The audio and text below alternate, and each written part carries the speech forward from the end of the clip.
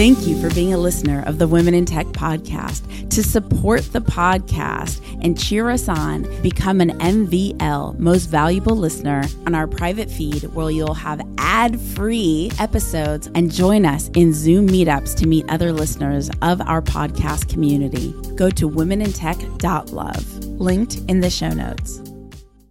Welcome to the Women in Tech Weekly Remix episode. 3, 2, 1. My name's Espree Devora, host of the Women in Tech Show. The show means a lot to me. The reason why I wanted to create the Women in Tech Show is I wanted to create a positive piece of content, something where people can listen and say, if she can do it, so can I.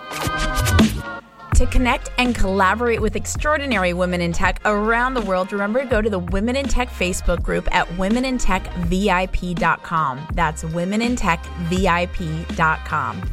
The best business resource I have is my mentor's private Facebook group. I've never found a community that cares more about one another's success. It inspired me to create the same thing for podcasters. If you're a tech company or startup looking to grow your podcast audience, I created getpodcastlisteners.com, a private group specifically to discover how other podcasters have grown their audiences, so we could do the same. Check out getpodcastlisteners.com. That's getpodcastlisteners.com.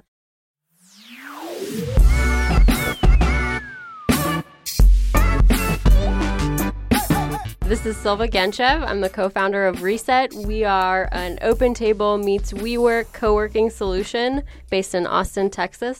I hesitate to use the word required because I don't like to tell anybody that there's a certain thing that's required to start a company. I think it's really, really helpful because I think startups are just a different beast. There is a lot of times not a lot of structure. You are constantly doing a million different things. Right. Maybe you're doing admin stuff one day. Maybe you're, pitching to investors the other day. You have to really be able to kind of put away what your idea of my job is and kind of just get shit done all the time, even stuff you don't want to do and that sucks and is beneath you. Yeah. Actually, there is no beneath you. I would say just get rid of that mindset. Absolutely. I don't like sales. I hate it, and I have to do it all the time. Yeah. So I would say it's not required, but it helps you kind of get over yourself and get over the fact that there isn't a job description, there isn't structure. A lot of times you're just going to have to figure out what needs to be done by yourself. I would say, looking forward to hiring people to work with us at Reset, I actually would really value that they do have some startup experience. And even better if they have experience where they've failed in a startup or a startup has failed, just because that's, statistically very possible. And I think if people are kind of in the back of their head, you don't want to fail, but if it's something that has happened and you know how it goes, it helps. I love that you said that. I've heard that a bunch, that people look for others with experience of failure, which is funny because when you're personally experiencing the failure, you feel like such an idiot. This is terrible that I have experienced this failure, or why am I not good enough? And because of that, I experienced failure. Where in so many of these interviews, the people in charge of hiring say, we look for someone who has failed. So it's actually a powerful thing, but it never feels powerful. No. And I think it just shows you that, that person doesn't let it, it doesn't get them down. They can move on from it. Eventually. After so many tears. You're gonna mess stuff up all the time and you're gonna fail. And if you, are constantly getting down on yourself about it, you just can't make progress. So, it's hard, but... What is your favorite software or app?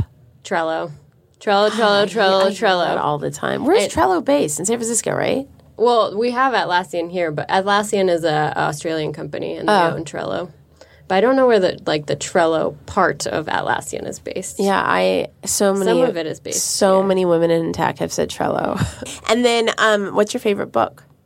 Ooh, so right now I'm reading The Originals by Adam Grant. And I really like that one. Adam Grant, hasn't he written a bunch of with business Sheryl books? Sandberg. Yeah. So they also wrote Option B, which I always call Plan B, but it's not. It's Option B. And it's really good. It kind of talks about like different traits of entrepreneurs that you wouldn't think. So there's a whole chapter on procrastination. I am a procrastinator, so like full disclosure, I like it because it basically tells people that it's actually a good thing. Yeah. Because it gives you more time to like think about it rather than like, you know, when you like get something done right away and then you think about it a little bit and you're like, oh, actually, like this is a better way to do it.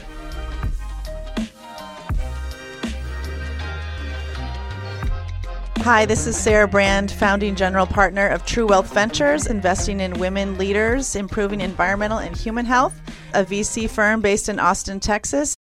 When I went back to my high school reunion recently, I won't tell you which one. It was so funny to meet these people who were, not meet these people, see my friends. Yeah, see my old friends that were just not my best friends that I keep in contact with, but people that I knew well in high school, but just had lost contact with. And they were introducing me to their spouses and saying, this is the girl I told you about who was like, explaining how rockets worked or airplanes worked. And so I had no self-image of myself being that technical or, back then. But my dad was a mechanical engineer. And so I think that's what started it. I'm a mechanical engineer. That's what I studied for my bachelor's and master's and PhD. And I've found that women in mechanical engineering specifically almost always have dads who are mechanical engineers. So I think just growing up, he would always explain how things were made or how things worked. And so I wanted to explore more of that. I think that's what started it. Yeah. But then I recently quick on my background, very male dominated and with 3 degrees in mechanical engineering. I was usually the only woman that, had the bathroom to herself. And then went into the semiconductor electronics industry for 20-ish years, more technical roles originally, at, like Intel and Applied Materials and companies like that. Then I switched gears, went into strategic management consulting, then venture capital, and really knew I wanted to do venture capital long term because of the great blend of using my technical background to meet with entrepreneurs and think about the next solutions, but also use more of that management consulting background to help them with whatever problems they needed to solve business-wise. Yeah. And so I wanted to go get more operational experience to be a better venture capitalist, not be the, PhD who went into management consulting and then is going to tell you how to run your company, but really more hands-on experience first. So went into industry and did a bunch of operational roles and a lot of M&A. I can get into that more, but that's where I was when I knew I wanted to get back into venture capital, but towards the end of my tenure at literally over 10 years at this company, Fortune 500 tech company, I was asked to be the executive sponsor of the Global Women's Forum there because I was the only woman who was a vice president who had any technical or operational experience. Wow. So that's when my eyes were open to the fact that that was the case. And you know what? I was just thinking, people ask me often, what's the one common thing that after having interviewed hundreds of women around the world, what's that one common thing that they all have in common? Normally I say, which is true, that a lot of us don't feel we're enough. It doesn't matter at any level, internship or CEO of a multi-gazillion dollar company. It's a very strange thing to have in common. However, I don't think about a lot of us have had fathers in technology. Like my dad was in tech and got me my first video game set and got home office with a computer. And it's very rare that I hear about a mom in tech. And I think that was because that was that time or something. And maybe now moving forward, there will be more stories of mom in techs. And so I receive it as like a parent in tech. But it's interesting. It's a lot of times it's the dad. Yeah. With the interviews I've done. Yeah. And then when I was I can tell you more about, how I decided to become this, found this VC fund. Yeah. But I did a lot of self-reflection on what did I like to do when I was little? Because I hadn't thought about that. And I found that I read lots of kind of sci-fi books, but like Einstein or physics. And that's what I would do in my free time as a natural. And I don't know if it was probably influenced from just thinking mechanically or thinking, like an engineer. But this is before I went to college.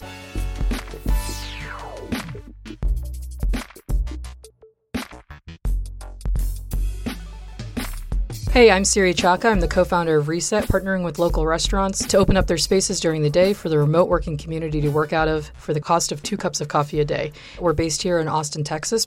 We wanted to go through a business model that has the least risk. And the least risk meaning all the costs are variable. So even if we don't get revenue, we're fine because we didn't spend any money. Right. Our host is different. Our host is the only fixed cost we have. That's what she was saying. Yeah. I was surprised. And so if we were to be the host, we would have to quit our jobs.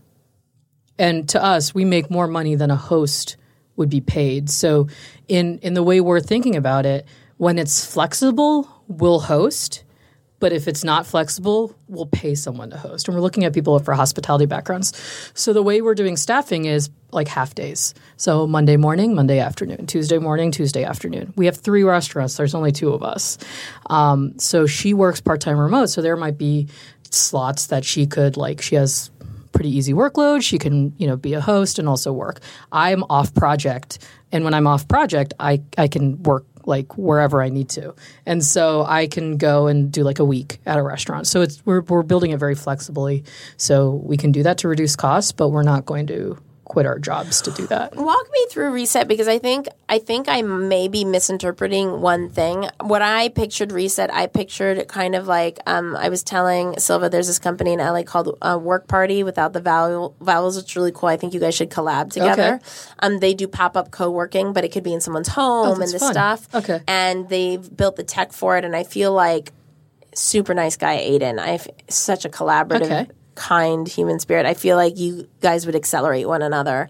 But he does pop-up co-working, so it's at variable times. Mm-hmm. And it's starting to sound like, and maybe I'm misreading it somewhere, that you guys have a set. We do. Really? So that I completely did not get that. No worries. Okay. So we partner with dinner-only restaurants. So, for example, Nightcap, which is in Clarksville, they are open 5 to 10 for dinner.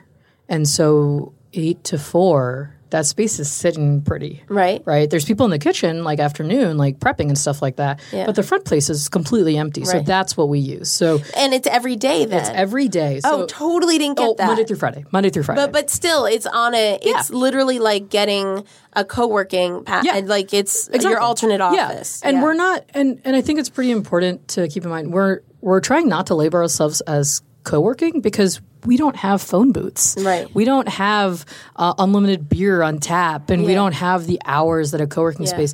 This co-working, like the one we're sitting Impact in right now, Hub, it's great for people that have startups that like are too big for someone's house but too small for a retail space. Right. It's great for people that are client facing, that have companies that subsidize. Totally. Like this, I used to work here. I loved Impact Hub. But then when I switched jobs and I don't have a company that subsidizes that was really hard for me to defend out of pocket. Right. And those are the people we're targeting.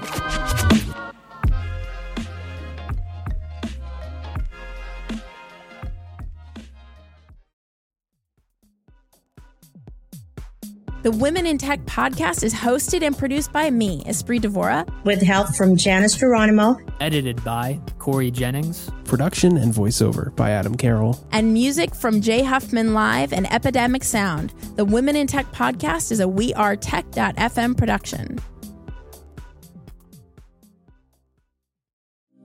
Thank you for being a listener of the Women in Tech podcast. To support the podcast and cheer us on, become an MVL, Most Valuable Listener, go to womenintech.love, linked in the show notes.